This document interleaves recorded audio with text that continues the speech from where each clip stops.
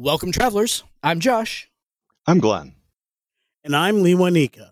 And this is Tabletop Journeys, where we will be your humble guides on the quest to RPG adventures. Here at Tabletop Journeys, we are all devoted role players and storytellers at heart, and we absolutely love sharing our passion with you. In our main podcast episodes, we discuss D&D 5e's core rules and ever-expanding content, while also showcasing other RPG systems and bringing you fresh, new projects from indie content creators. Let us help you get the most out of your story, no matter what game world you're playing in, because detailed settings, heroic characters, vibrant NPCs, and a focus on story over rules can make any campaign legendary.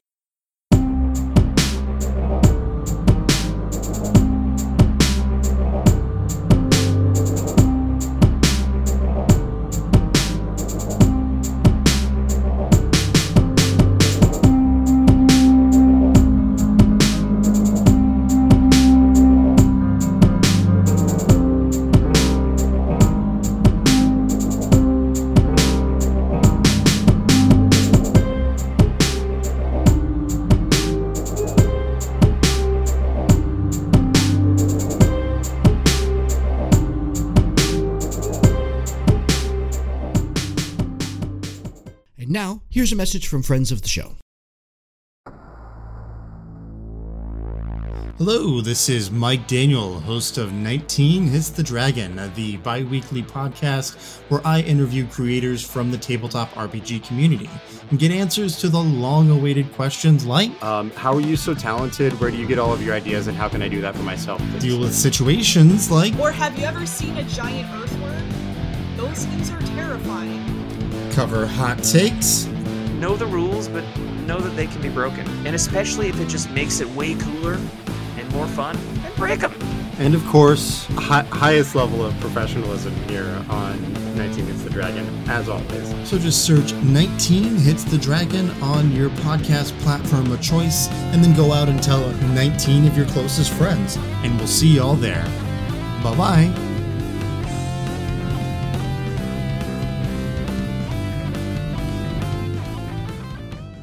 Welcome, everybody, to today's episodes. I am Josh, joined, as always, by my dear friends, Lewanika and Glenn. But what I was going to say is that I am of two hearts about this episode this evening, my friends, because I am very excited to be talking about the Bard class. And this is our very last class discussion. We have talked about all 12 core classes. We've talked about the Artificers. We've talked about the Blood Hunters. Bards is going to be our last one. But before we get into that, Mr. Miller, Mr. Myers, good evening. How are things in the wonderful state of Connecticut, where I will be in a mere couple of weeks? Right, which we're super excited about. That'll be a blast. Things are good down here for me. Been going well. Having a good time getting ready for our one playtest AP that's coming up. Yeah. Y'all hear more on that later. Excellent. Very excited about that. Things are going very well. I, too, share your mixed feelings about the Bard discussions that we're having tonight. All these subclasses, just about a year of content that we've put out regarding this. It's interesting that it's summed up in this episode with Bards as our final. And I say that because in the last week, we have done our Bard class warfare, which very much gave me a lot of fuel for the discussions we're going to have tonight. I also played in a once a quarter, couple times a year game called the 5th Edition, which is a party of all bards that run by Benito Sinese. Genius. And, yeah, I will claim ownership on the name 5th Edition. I did come up with that one. That Very was well me. done. Yeah. And we had a blast. It was so fun. So I have actually had this week a lot of Bard stuff going on and seen almost every Bard subclass played in the last week alone, just between the class warfare, that game, and some Bard stuff that I did over the weekend as well. I am excited for this and really ready to jump in. I think I'm probably better prepared for this single discussion than any other class discussion we've had. There's a joke in there somewhere, my friend, but I'm going to go ahead and leave it on the table. Just a. You're nicer than me. So you mean you read these? I read them all. I just have a lot more immediate playing experience this time around. Of course, I couldn't help it, though. That was the low-hanging fruit I could not resist, but swinging at like a frickin' pinata. You have to. You absolutely have to. Dare I say, this is our swan song, so we got to come out with our best. Let's carry on then with what's going to be a wicked bad episode. And a wicked bad episode? Even my Boston accent was bad on that one. That was awful. Such a pissa. Such a pissa, exactly. Let's go ahead and dive in here. And I think the first thing that I want to go ahead and start with tonight is exactly where you brought us, Lewinika, is talking about kind of the fallout. Maybe fallout's the wrong word, but maybe the reactions to our class warfare episode, because I think I will kind of speak to my character that I definitely went into that class warfare with a game plan and an intent on how that character was going to run. The class warfare episode will be out on Tuesday. You'll be able to go ahead and listen to that. But basically, I was playing a College of Valor fighter-style bard.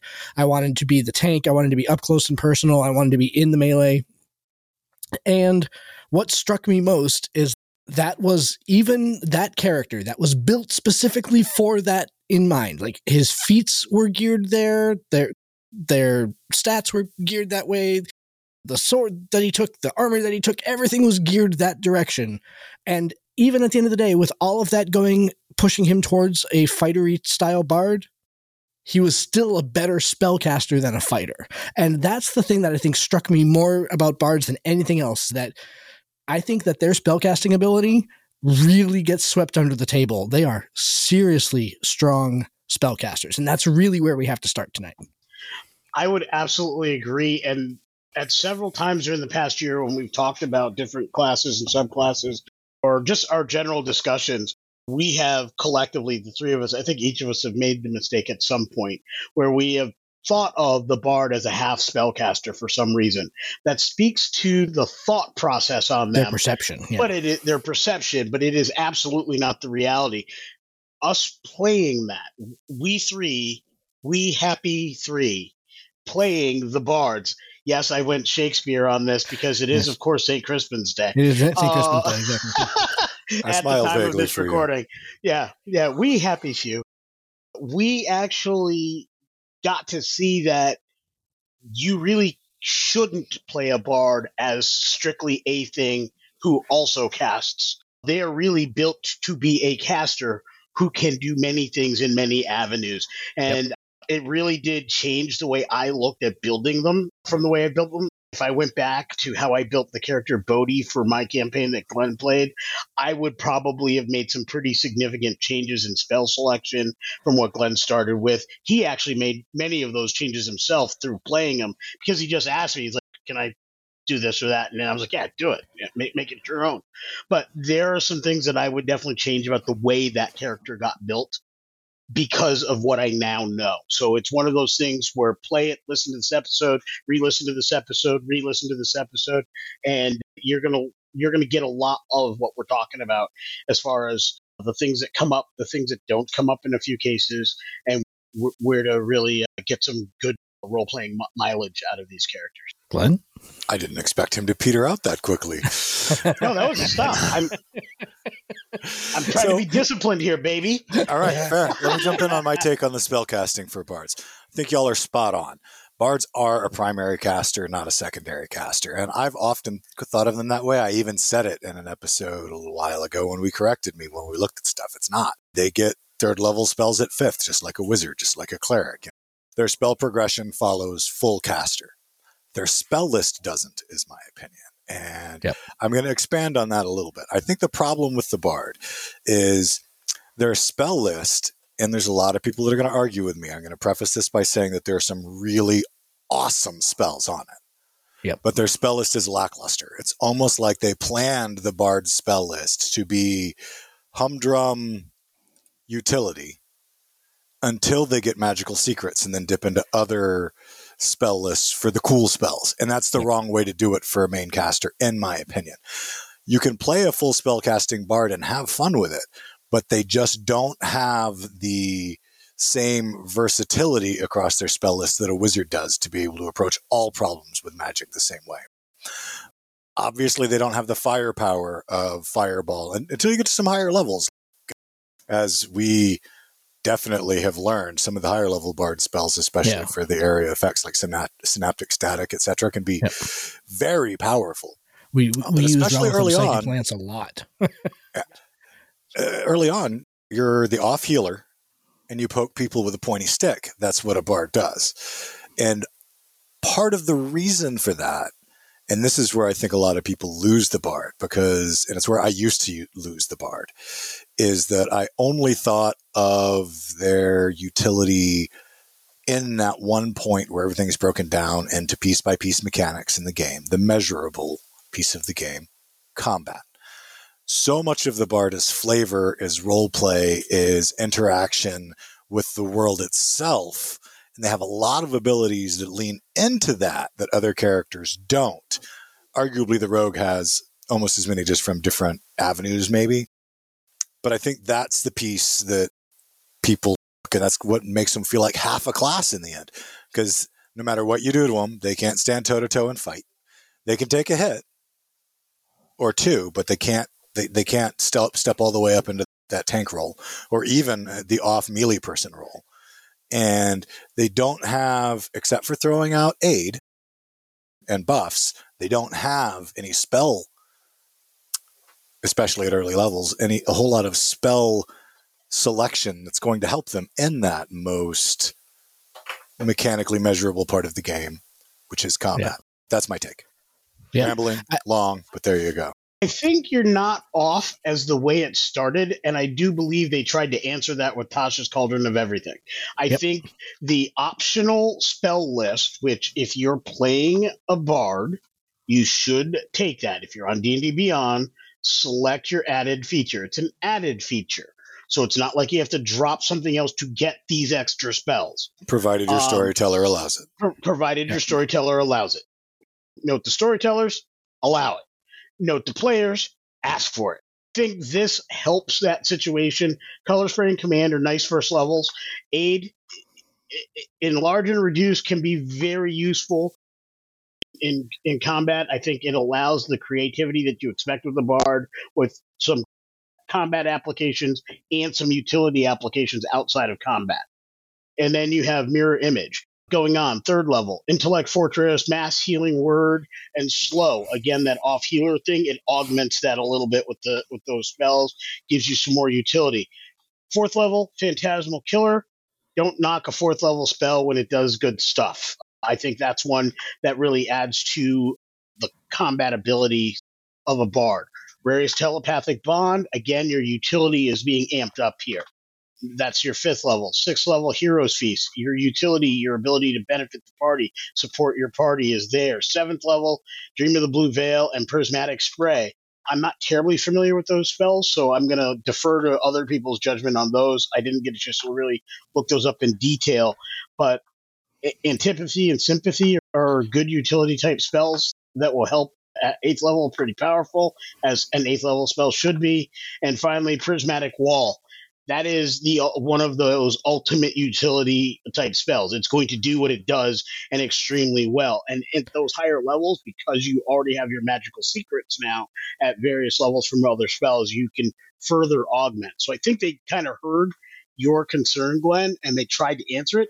Did they answer it perfectly? Yeah. There's probably some debate there. I lean towards maybe not perfectly, but I think they filled a lot of the gaps with that additional spell list. No, they definitely did. You can attest to this, Lewinica. This is the first edition where I've actually liked bards. So they've done a lot to bring it in with what they've done in 5th edition, and with the additional changes that came out with Tasha's and the other books since. They've done a lot to bring it forward enough that to me it is now a playable class. I used to wouldn't play a bard. Now I will. And I would play any of the subclasses we're going to talk about too. Yeah. Except for maybe one for me. Be jumping up and down about a couple of them, but I would do it. Yeah. And I can make them fun. But it's still got a ways to go. We'll see what 1D&D does with it. Actually, we've already got that tease since the Bard came out in the experts. I'm excited to both see what comes out in 1D&D for bards, but also let's remember too that Bard had that awesome subclass, the Cartomancy subclass, or the Cartomancy spell list, really. It was opened up to bards in that UA. So I'm excited to kind of see what that does. Like, those spells were no joke. That was a really nice addition onto the Bard. But I just want to go ahead and touch on one thing that you said earlier, Glenn, before we kind of move on. And it's that I was able to tank as my bard. That was not the problem. I was able to get in there. I was able to deflect hits. I was able to go ahead and draw attention. That was all fine. Ultimately, at the end of the day, the reason why I stopped tanking is because I was doing more damage as a spellcaster than I was as a fighter with my actual weapon. And so after a while, like if I'm 5 feet from the bad guy casting Psychic Lance at them, why? That's stupid. So get 30 feet away. Be 60 feet away casting Psychic Lance instead. Right. Yeah, the only purpose 30. At that point was to stop him from getting on your friends. Exactly, right. And it was like, and it wasn't like I had anything. I didn't really have the ability to keep him from doing that. I didn't have the ability to keep him from running away from me. I could just, when he ran away from me, I could run after him and hit him again, and then he'd want to hit me again. Especially since his ability denied opportunity attacks. Exactly, right, yeah. But your point is not lost, though. They are not tanks. They can fill the role, and that's the thing that bards do. They fill a bunch of different roles as needed. And that's what I mean. If you're playing in some of the online games like World of Warcraft or any of the other incarnations from Asheron's Call to EverQuest to Dark Age of Camelot, a tank isn't a DPSer. A tank is just a damage soak. And the Bard can do that in medium armor with their hit points and their ability to heal themselves. Yep. They can do that piece of the tank's job. But in D&D, the tank has a dual role. They have to both absorb damage and apply DPS in order for the party to be able to effectively mow through bad guys. Yeah, and the Bard they just need to be can't taking out apply- the minions. Yeah. They cannot apply DPS with their weapons. They almost, and honestly, we see it in the 1D&D. They take away rapier and they make short sword a simple weapon. That is saying that they're realizing that maybe we put too much of a focus on the weapons and made people look for more from a melee bard than a melee bard's really going to be able to provide. Real quick, can you describe what DPS is for audience members who may not be familiar with the video gamer lingo? Okay, fair enough. DPS is damage per second. In a video game where it happens in real time, the higher your DPS, regardless of how much you do on your weapon, because it's a calculation of how fast you swing plus the amount of damage you do per hit, yada, yada. That's a more complicated expression of damage than D&D actually uses, but they need to be able to put out damage as well. We're probably, in the D&D world, we're really looking towards damage per round or per attack. Yep. But the phrase DPS is fairly universal in gamer circles. Certainly is in we our... could make it damage per shot. Yeah. Damage per shot. I like that. Yeah. For role-playing perspective. Yeah. To put it maybe more in a D&D 5 kind of perspective too, the tank's role is not just to keep the bad guy occupied, but is also to go ahead and keep the minions occupied so that the rest of the party can focus their range stuff on the big bad. So they need to be able to go ahead and, there's an orc running by. Nope, there's no more orc running by now because I just gacked him. Nope, there's a goblin running by. Well, me with my 3 attacks, I'm going to go ahead and get the goblin as it's running by. I've got my opportunity attack. I'm going to make sure I've got reactions that are squared. I've got bonus actions that are squared to go ahead and keep the battle where I want it to be more than anything else. Absolutely. One last thing, talking about D&D Beyond, then we'll move on with the discussion. The one last thing about 1D&D that I really liked is the bardic inspiration and that die as a reaction as opposed to a physical die that you hand to another player that they get to hold until they need it. Love it. Fantastic. It is change. such a brilliant thing, and I only bring that up as to say it is such an impressive and important rule, and I so intend to be speaking on that fully when we're done tonight. I'll be filling out my survey tonight, as a matter of fact. Yep. But I have already started telling the players at my tables that's how I would like bardic inspiration to be run at my tables now. I don't care if it breaks anything else in the game. That is so cool for bards, and it will totally get rid of the problem of people forgetting they have that bardic inspiration. Or forgetting to use it, because a lot of times bards forget to use it in favor of other pieces of the action economy, even in our own bardic class warfare. All of you could have walked into that with bardic inspiration. Yeah. You knew each other. You knew you were walking into a fight once you passed that wall, but you didn't think to. Every time I thought about it, it was a moment too late. Because it had to be done in advance. Making it a reaction, being able to say, you got this, bro, just as you're about to fail, so you take that extra step. That's what's going to really make the bard sing. And I think that's going to be a huge if you're deal. listening to the sound of my voice tonight, or in your car, wherever you listen to this podcast, we're rolling with the 1D&D rule starting now. Absolutely. So the one thing that I will say that reading through kind of the Bard class as a whole, and this is a flavor thing more than anything else. I'm a musician. My background is in music and everything like that, but they really tied the musical theme to a Bard into so many different pieces on here. I actually thought that it was a little heavy because I think that there are a lot of different types of Bards that can be out there, and there's a lot of flavor that could have been put onto Bard that wasn't specifically musical. And I wish that they thought about that a little bit more, because I think that's part of why we see like a lot of the Bard tropes that we see coming out is because of the way that the flavor, the way that the flavor is written in here. And so even as a musician, that's a bummer, because I think that there's a bunch of ways that Bards could be played, and it really takes a creative player to look beyond what is in kind of the corpus of the rules to go ahead and a cooperative storyteller to work out how that's going to be. If I wanted to be a storytelling Bard, or if I wanted to be a poetry Bard or an artist Bard or something like that. Can you imagine a Bard who paints false doorways a la Wile E. Coyote, kind of thing? No, go ahead. Yeah. That is where I'd say to play a Bard, and some of the Bard options that we're going to talk about in our subclass rankings, you really need the right group so the other players have their buy-in. You need the right storyteller so he crafts adventures and moments that will allow you to shine, and you need that right type of campaign. So you're going to have to do some special things to get the most out of what a Bard could be, or to get those other visions. Otherwise, Bards tend to fall into this very samey type of direction where this may be an eloquence Bard, this may be a valor Bard, or this may be another Bard, with the exception of the ones who choose to do dance as their performance or something like that. They're all going to pretty much follow a very straightforward path, and which is odd to me because I think Bards should not follow that straightforward path. So you brought up dance. I have another Bard college idea that I'm going to throw out there called College of maybe the Sword Dance or Dancing Sword, something along those lines. It's about a dance, right? Now we're going with the guy who taught Arya Stark the blade for that kind of a finesse fighter, and like they never get hit with crazy AC bonuses and stuff. That could be a fun melee-ish Bard, because that was Illyria, wasn't it? Yeah. Anyway. No, that's a fantastic idea. So let's talk about the other big mechanical ape in the room when it comes to the Bards. And that's that their subclasses, and we're going to talk about the subclasses obviously in detail in our next episode, but the subclasses suffer from kind of the cardinal sin that Lee Winneke has ascribed to subclasses, and Glenn both have ascribed to subclasses in every conversation that we've ever had. And it's that their abilities do not come at consistent levels.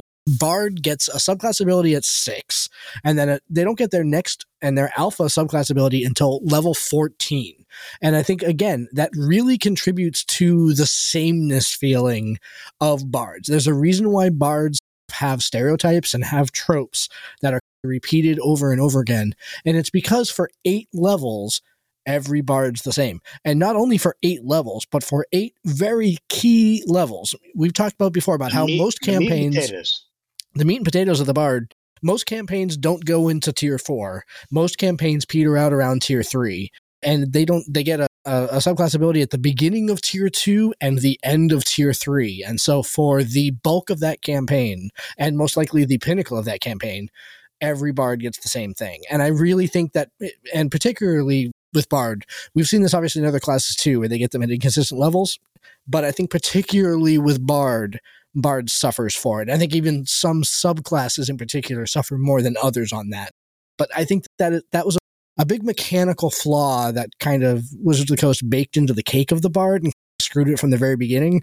And I think that they tried to fix a lot of that with the huge number of optional rules that they gave Bards in Tasha's, but that's a big glaring flaw in the game mechanic for playing a Bard.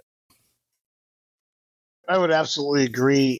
I think 3, 6, and 14, while it covers once per tier, is still not enough to separate your subclass from every other subclass within your class. Yeah. I think and I don't think 1D&D is specifically doing this, but honestly, there are 5 levels per tier. Get your subclasses 1 level earlier, I think, across the board. So, I think you need 2 subclass abilities every tier. I think it would be perfect for me. So you're advancing a little more frequently, and you'd feel that flavor boost, because if that's what a subclass does, brings out the flavor in your character, you need that shot more than once per tier. Yeah. And I just don't think anything does that enough. Careful. Soon you'll be singing my song about the subclass should be where all the flavor comes from, and the class should just be a shorter canned list of abilities. So what you need to think about is the hormonal resonance that I am bringing to this discussion, Glenn, because while I am not singing your part, I am singing the harmony for your part. Fair enough. What I am saying goes perfectly with what you're saying, because I don't think you're wrong at all. I just don't think I make that point quite as well as you. So I'm going to stick in my lane on this one and just go, let's get a little bit more each time, or each tier, not all at once, but space it a little bit more. If we're going to be giving feats to start the game, then you only need 1 feat per tier unless you're a fighter and that's your feature. So that takes care of that a little bit. Now let's spruce in those 2 little bits. So maybe level 2 is where we start getting where we should get our subclass features. Now this is pie in the sky because Wizards is not doing that. They are not doing that. We've even already seen how they're setting it up, and they did at least standardize so far. They standardized, so that's step 1. Levels. Maybe 5 years later, they'll see our way because they finally saw. I've been claiming standardization since we started. Maybe 10 what years. What you talking about, Willis? We've only had experts so far. You've got at least 3 more class documents to put feedback in saying the same thing. Fair enough. Yep. And I think that let's not forget too that the mechanical breakdown for Bard doesn't even stop there, where it's like they get a subclass feature at 6 and then at 14.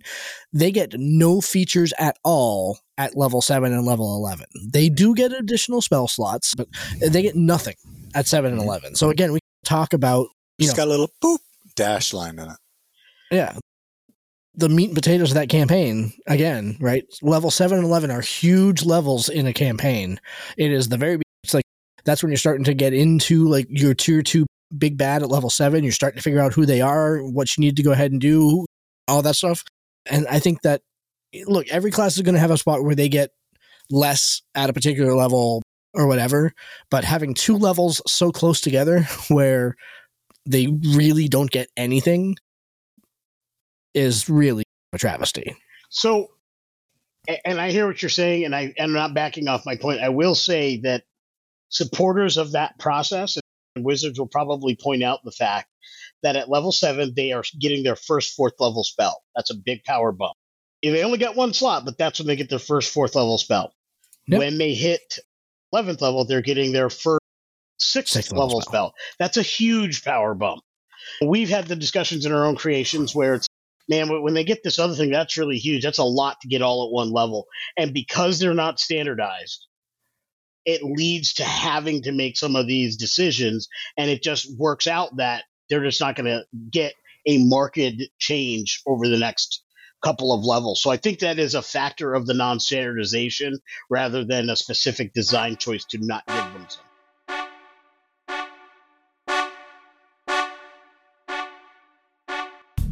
Did you know you could have been listening to this episode 2 days ago? That's right, because early access to our episodes is only one of the benefits that we offer to our Patreon subscribers. You can get early access to every show, exclusive content, and the opportunity to throw dice with your favorite hosts every month. Right now, we're running a membership drive through the end of November for our first anniversary. If we reach 20 subscribers by that date, we will start a regular live show. And when we get to 25 subscribers, we're going to open our tables for a second Patreon exclusive game. So if the actual play episodes aren't your thing, you can still join your hosts on the down low. For more details, go check www.patreon.com/ttjourneys, where you can subscribe for as little as $1 a month. And thank you for enjoying the show. So, ish, and I say that because if you don't mind if I jump in with a quick counterpoint on it. No, have at it. The abilities that they do get and the way that they designed them. If you go look at the rogue and the number of crazy abilities it has coming in as a previous expert, between evasion and uncanny dodge and all of the things that they get, the bard has expertise, which is cool. I like expertise. I'm a skill monkey kind of player. And they get a couple of other abilities like Song of Rest and Counter Charm. But aside from that, all of their progression is additional expertise and magical secrets. That's it. Yeah, there's nothing else to a bard, right? Yeah. So they didn't put flavor in the main scaffolding. So we really need it in the subclass. Yeah, absolutely. And I will say this about, you mentioned Counter Charm, which I suspect is pretty good. But let me tell you the dirty secret about Counter Charm. For all of the years I've been playing 5e and for all of the bards that I've played with, and I play in a campaign that is all bards. And we haven't gotten to that high level, so that's part of it. But I have never seen that ability used by any player at any time in any game. I've never seen it used in any actual play. I'm sure it has. Maybe I just haven't seen that episode. And those listening, if you've got an actual play episode where Counter Charm has been used, please put that in the comments. Get hold of us. I want to see that ability used. Because when I was reading through this, I didn't even know the power existed, except for I read it on paper. That's how infrequently that ability gets used. And you're not wrong. When you look at it, it's effectively a performance that allows you to take a certain number of friendly creatures within 30 feet of you and give them saving throws against being frightened or charmed. Only those two, right? Yeah. Versus the Paladin Aura, where you can just be within 30 feet of them and get a bonus to all saves. Yeah. Or it's not. It is so niche as to not count. You have to use your entire action for it. Use your action and perform until the beginning of your next turn. Yeah. So I think it lasts until the end of your next turn. So on your next turn, you can use an action, I guess, while you're performing. But yeah, that is not a good power. No, it's crap. It's crap. By definition, if you've never seen it done by anybody and you've been playing for 6 years, you play in 2 to 3, or you play in something like 5 or 6 games a month, or 5 to 6 different campaigns. You're playing 10 times a month and you've never seen it. That tells you it's not good. Yeah, no. It's because I think of how it affects the action economy. Like, you're absolutely right, Glenn. How often we were fighting undead, and so getting frightened was a realistic possibility, but at no point was the frightened so scary that it actually felt like, oh, we should really be taking extraordinary measures, that it's worth any of us taking our full action to make sure that frightened doesn't hit. Frighten is one of those things that, because you get to go ahead and save for it every turn, sometimes it lasts a round, sometimes it lasts 2, but it never lasts very long. And especially with bards, where it's frightened most likely is hitting either your wisdom or your charisma, which you're pretty good at anyway. You're pretty good at anyway. Those should be your top 2 skills. So, to be fair, this would be something you'd be using too, because I can see a use for it when you've got the giant barbarian with a wisdom of 4, and he's constantly getting charmed into whacking the rest of the party. Yep. All right. Yeah, looking at you. You start that. You spend that action right before Zhu in Benito's game goes up to face Ripper Jack, so that Ripper Jack can't dominate him and try to kill us. Yeah, but it only lasts for 1 round. Exactly. It's one. And what if he doesn't do it that round? Yeah. Yeah. It's dumb. It's way too niche. They tried. And even again, I talked about earlier about how too musically focused all of its stuff are. Like, what's the big flaw behind Counter Charm? If you're silenced, you can't use it, which means that there's nothing else that you can do to go ahead and inspire. Now, if I'm a musician, if I'm an instrumentalist, if I'm silenced, so what? I can't pluck my lute if I'm. So it's just it just doesn't make sense. Like, it's got a big negative. It doesn't last very long. It's expensive. It takes, again, taking your full action. Again, if I was College of Valor, I get 2 attacks a round.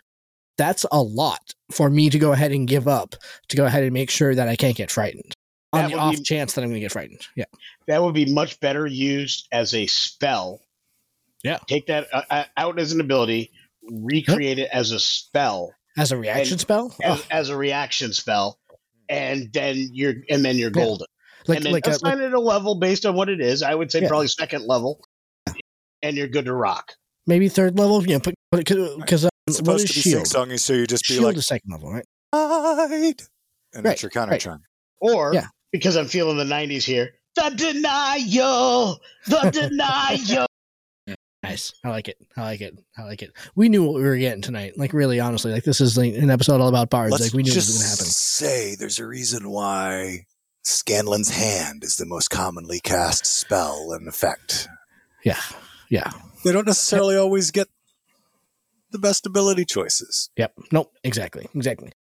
Glenn, you talked about this earlier with magical secrets that they get at 10th level. Again, magical secrets, you have plundered magical knowledge and you get to go ahead and finally be able to pick spells from other spell lists.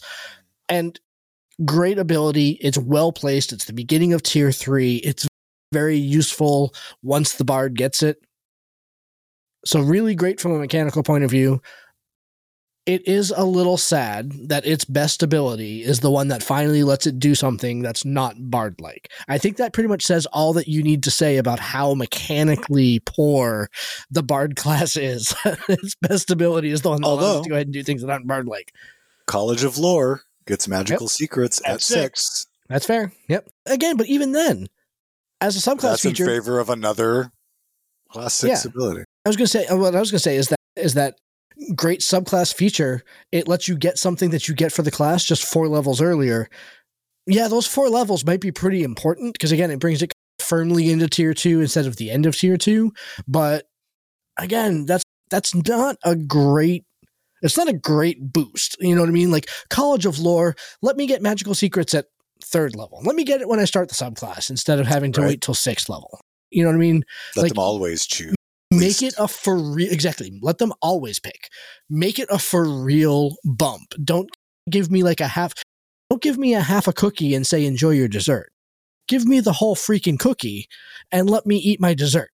Like I'm not going to be grateful for the half a cookie.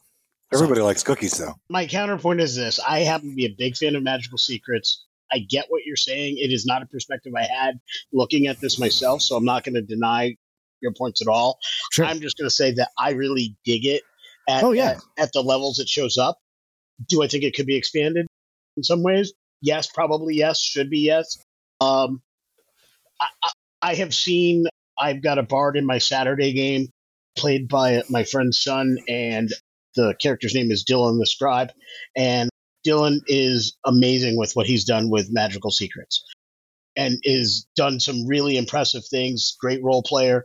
And this is a person who's played this character from 0 levels to his current level 15. So he's put a lot of time in the last 4 or 5 years. He was one of the first people I played 5e with. And he started playing this character at 10 or 11 years old. I can say what I've seen out of the lore bard, I'm highly impressed by. And while you bring up good points of what could make it better, I don't think any of that takes away from what the bard does. My thought is this. While we are pointing out things that would definitely make a bard more impressive or could be better, my experience with bards is not many of these things have detracted from the value of a bard anyway. Like, the bard is still an extremely powerful and strong class, exceptionally useful. It is exorbitantly dependent on your spell choice and some of your role-playing choices, like what skills you pick and where you fit in the niche of your group. So when you're playing a bard, you need to know your group, or that group needs to form, and you need to fill those holes in where your group is in order to make that play out very well. And that's the one thing I would say about bard. I don't think any of the things we're pointing out, which are all valid, take away from it.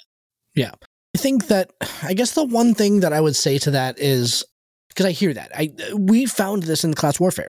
The versatility of the bard was really nice, and the ability to go ahead and actually get things done was really nice, and everything like that.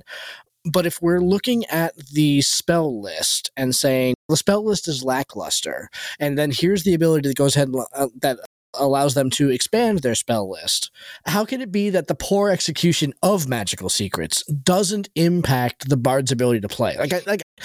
I'm trying to drill into that point a little bit, because we all admit the spell list isn't great until it gets to higher levels. Here's finally the ability to go ahead and expand your spell list. How can that ability being poor? I'm just repeating the same point. So go ahead and address. So I guess my answer to that is I never saw it play out as poor. As you discuss it, I am hearing what you're saying, and logically, in my content creative mind, that makes sense to me. However, as much sense as that makes, none of that translated to what I've seen at the table by multiple players. Like I said, I played a game with 5 bards. Yeah, I have had 2 or 3 bards at my table, even Glenn playing one of them. And I have consistently found that whatever we are in our Theorycraft clean lab of content creation, all the things we're pointing out as possible foibles or probable issues or things that need to be improved on never mattered. I found bards to be exceptionally game breaking. If you want a character that is going to consistently stymie a DM, it is likely to be the bard, because he's going to take that weird, eclectic spell list and find something unusual to do with it that you never thought of. And I think that's what bards do better than anybody else, even with that odd spell list. Cool. It's that it can be used in very creative ways. Glenn is the champion of creative spell use. The champion. I've never had a player at my table use spells more creatively, deceptively, and fundamentally blowing my mind and frustrating me more than Glenn. And he's done that with clerics. He's done that with wizards. And and for the limited time he played Bodhi, the College of Whispers bard in my Northerners campaign, he even did it with Bodhi. I'm like, I didn't even see that coming. I just don't know how to plan for a bard. So I just plan for, what do I do when things go off the haywire? I just let the bard win. That's my answer. Bards break game. And that's why I think a lot of what we're talking is absolutely accurate in theory. Does not matter a whit on the game table. Yeah. So I would contend, my friend, that the reason that happens, the reason you wind up getting these out of left field, crazy concocted, there may be a method to the madness, but there's still too much madness to the method concepts from the bard, is because they don't have any other choice to try to be cool and play the class and have fun. Because if they just play the bard as the bard is written, it's boring. Poke a guy with a stick, cast aid, heal somebody. You have to come up with ways to bring the bard's moxie into combat, because that's what the character is based off of. They're based off of moxie, chutzpah, confidence, right? So you have to come up with something crazy. Not everybody is the style of player who wants to have to look for the out-of-the-box solution in their abilities. Not everybody is a player who wants to look at all of this hodgepodge of, and come up with a cool plan out of it, versus playing a class where they already know they're going to have a cool plan. I think that's where the bard suffers. And actually, where you say suffer, I see triumphs. No, I say suffer because the idea is to make as many people be included in the game and have fun as possible. Yeah. I get you. But so I get it, because when I play a bard, I do those things and it is great. But if somebody doesn't play the way that I do, they might have trouble having fun with the bard. And then that's a problem with the class. And so for me, the reason I say that to me is a triumph of the class versus a foible of the class is this, because I don't think every class is for every player.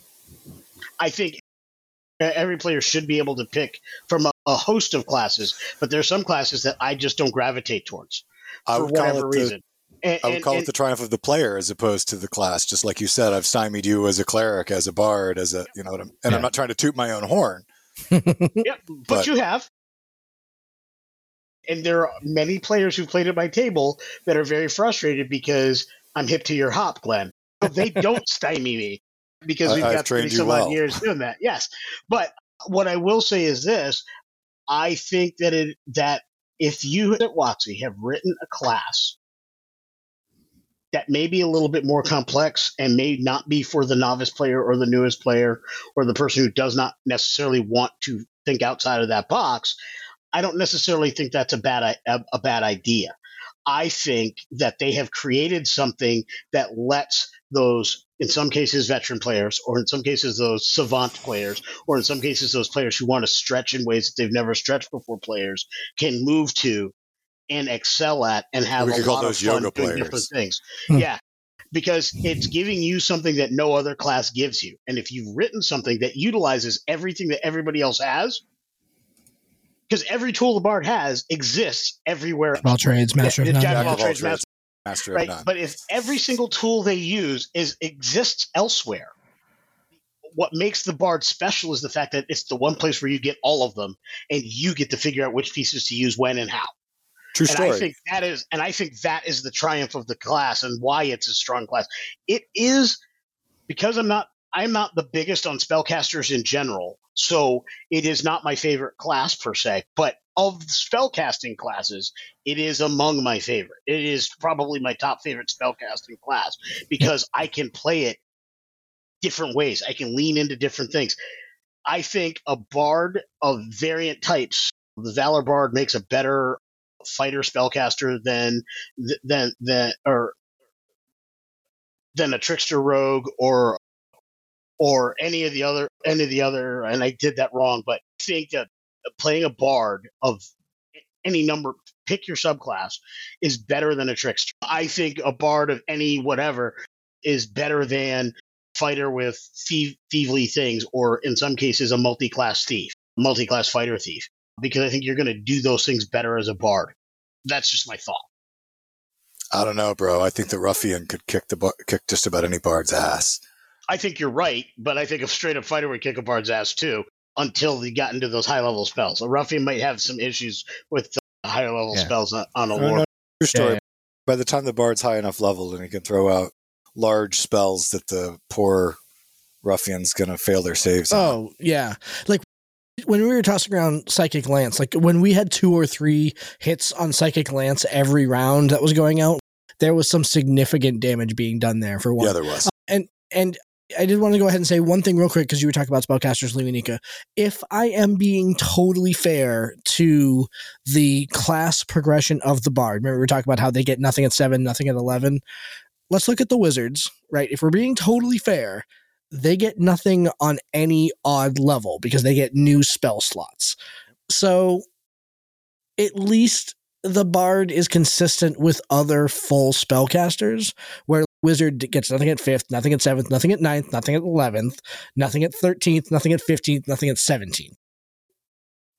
If we're being fair, Wizards was at least consistent with that, right? And it's only 7 and only 11. They still get stuff at the other levels, right? I think it's mechanically sound. It just has a bad play feel. It has a bad taste, right? There's nothing more disheartening than finishing an awesome adventure. Big battle. You've done it. You've got to the end of whatever. And the DM says, everybody level up. We're milestoning, right? Everybody level up.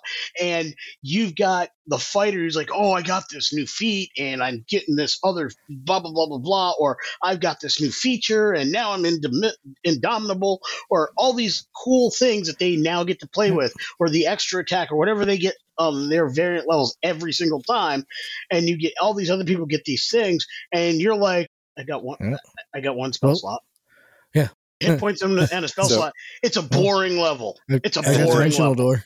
And if we're being, it's hard to be completely fair just because of the different number of different things that can go into the balance. But if we're looking at Wizard as a comparison and their subclasses, they also get an extra ability over the Bard. They get 2nd level, 6th level, 10th level, and 14th level. Yep, totally. So that was one thing. And then the other thing I wanted to say was to glom on something else that you said.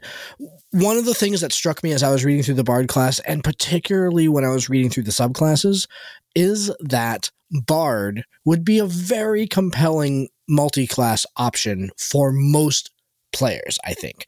Because the things that they get early, their spellcasting ability, some neat spellcasting ability, everything like that, would be a fairly compelling multi-class option. Or at least they would have been until all of the adept feats that were in Tasha's came out.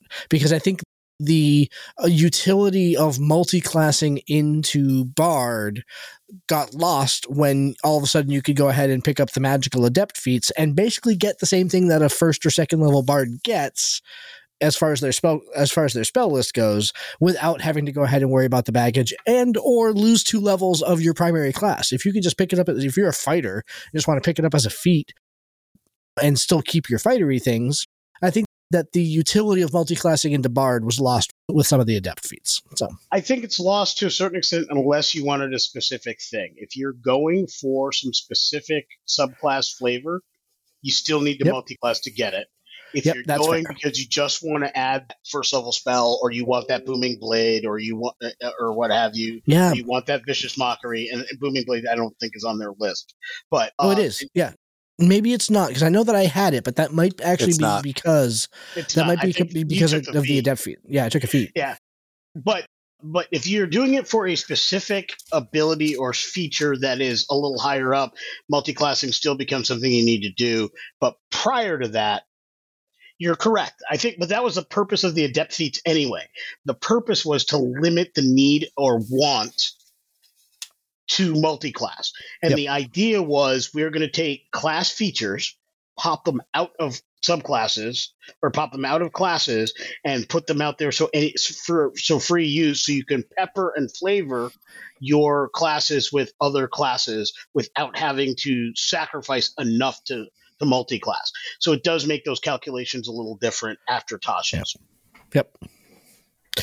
Josh, great segue when you were talking about the changes that happened in Tasha's. I think the optional spell list was a big bonus to the bards. The things that they're saying to add were great. Some of the choices you get to make with the ones that replace are good as well. Magical inspiration, being able to get extra HP, I think is a neat option that can be useful depending on what you're going for. But bardic versatility as an option for your character, and they did that with lots of classes. Lots of classes have some kind of versatility option where it's, when you get a certain thing, you can change out the choices that you've made in the past.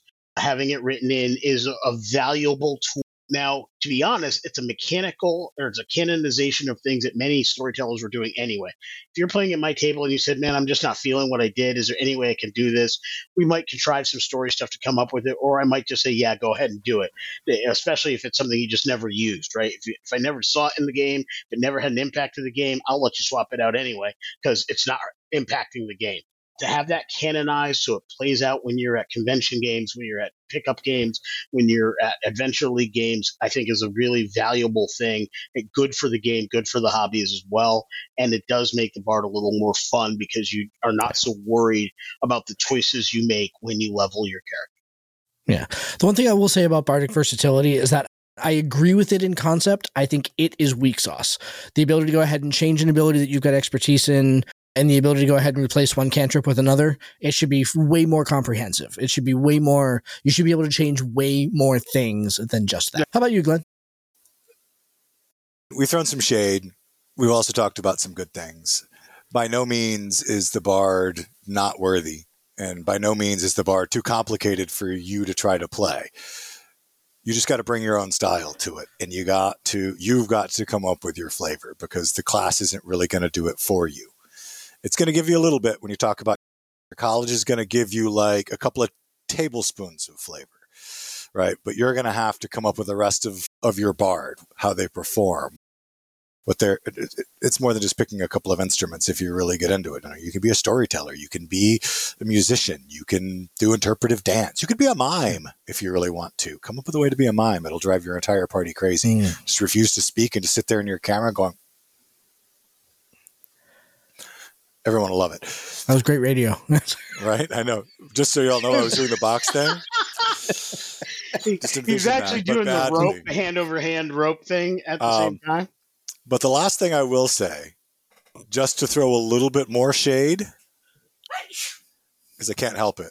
I do like the bard now, but I'm a new bard fan, and I still got some hate in my heart, and it needs some more work. Because let me tell you, that is probably the worst capstone ability I have ever seen. At level 20, if you enter combat with no uses of bardic inspiration, if you roll initiative, you get 1. Yeah. It is weak sauce of the top order. I actually had that in my notes. I didn't get to it because I wanted to talk about other things a little bit more. I mean, it was such a weak sauce capstone that it didn't even make my I have to mention this is weak sauce kind of discussion. God, it makes it feel like Wizards thought that Bardic Inspiration was a lot more powerful than it actually is. You know what I mean? It's like, oh, you get a whole other use of Bardic Inspiration. It is if you do it as a reaction the way they're going forward. It becomes a lot more powerful at that point. Yeah, that's fair. A lot more useful. It's not more powerful. They thought they had that. Yeah. Yeah, but is it though? Because you're still fairly limited. It's only as many times as you have your primary casting stat. True. Yeah. And so at most it'll be 5. Maybe it should be proficiency bonus. I would agree, but even that only gets to 6. You get it back on a short rest now too. Yeah, once you get past, and that 6 for short rest is not shabby at all. 5 for short rest at 20th level. It really depends on your subclass. We'll talk about that next week. But yeah, there are some subclasses that will burn through inspiration, and 5 is not nearly going to be enough. They need some kind of abilities to help you get more inspiration, i.e., College of Whispers. Yeah, exactly. So, final thoughts for me tonight aren't going to be Bard related. This episode comes out on November 18th. The 3 of us are actually going to be in person at HHLSCon in Connecticut tomorrow. It's over in Danielson, Connecticut. So if you're in Connecticut, or if you're in Rhode Island or Southern Mass, you are in striking distance, come to HHLSCon and join the 3 of us there. And Eastern New York. Eastern New York, exactly, yeah. You just have to go ahead and traverse the entire state of Connecticut, which nobody wants to. If you're in Arkansas and want to come, we'll take you. Exactly, right, yeah. Anyway, we would love to go ahead and have you come out and say hi. We'll be doing some things there. We'll be running some tables, probably doing some live shows from the convention. So yeah, it'll be a good time. Really looking forward, and I'm looking forward for the 3 of us being together again. It's been a hot minute since the 3 of us have actually been in the same room doing recording, so that'll be a good time. Right. We're gonna have to definitely throw down on a big group hug. Absolutely. I don't know that we can group hug small. Yeah, I can't. Yeah, EllisCon looks to be great fun. I expect to see a lot of great people in there. My local game store will be there. They're going to be playing some Magic or running some Magic tables, Magic games while they're there. Lots of gamers should be there. And the cool thing is this convention benefits a local high school, HHLS. It's a technical school down here, and their D&D club. There are so many things that teenagers can get into that are not safe, that to have a school that is willing to support and allow a convention to help support kids who want to do something that's creative and fun and builds their minds, builds their ability to interact with other people is just an amazing thing, and couldn't help but want to be a part of that. And I'm glad that we're all going to be there. So absolutely, if you're listening to us and you can, get there. If you're not able to, look at the links below, get to the website, see if there's other ways you can support this great club or local clubs in your area. There are a lot of high schools that are doing this. My son, we don't live directly where this, we're actually traveling a bit, about 45 minutes away to get to this convention myself, but my son goes to a high school that has a club. Any clubs at these high schools for these kids? Support them. My son was in a D&D club too in high school. Yep. Great cause, great thing to keep people and young people coming into the hobby. Come down, see us tomorrow. Yep. Say hi. Lee Winneke will sing you a song, guaranteed. Yep. Maybe we'll give you a sticker. All right. I might be fibbing on the song. He could be busy. He might be running a game. That was just me putting him on the spot. So I don't know what that song will be, but I'll sing it. All right, everybody. Thanks so much for listening. We will be back next week talking about the subclasses episode. Yeah. Until then, take it easy, everybody. Thanks so much for listening. Good night, all. Night, all. Hope to see you tomorrow. Thank you for joining us. This has been Tabletop Journeys. We would love to hear your feedback on our show today. Join us at www.ttjourneys.com, where you can subscribe to the blog to leave comments and see all the content that we publish beyond the podcast. You can also stay in touch by subscribing to our Twitter @TTJourneys, by joining our Facebook group, Tabletop Journeys, or by sending an email directly to podcast@ttjourneys.com. And remember, if you want early access to all of our episodes, a chance to drop dice with your favorite hosts, and maybe even appear in one of our actual plays, you can join our Patreon to help support the show at patreon.com/TTJourneys. You're listening to us on Stitcher, iTunes, Podchaser, Spotify, or Audible. We would appreciate it if you would like and subscribe to the podcast on that platform. Full episodes come out every week on Saturdays, and every Tuesday features our actual play episodes. Thank you for listening and for being a part of our growing community. And in the words of another traveler along our path, we bid you shade and sweet water.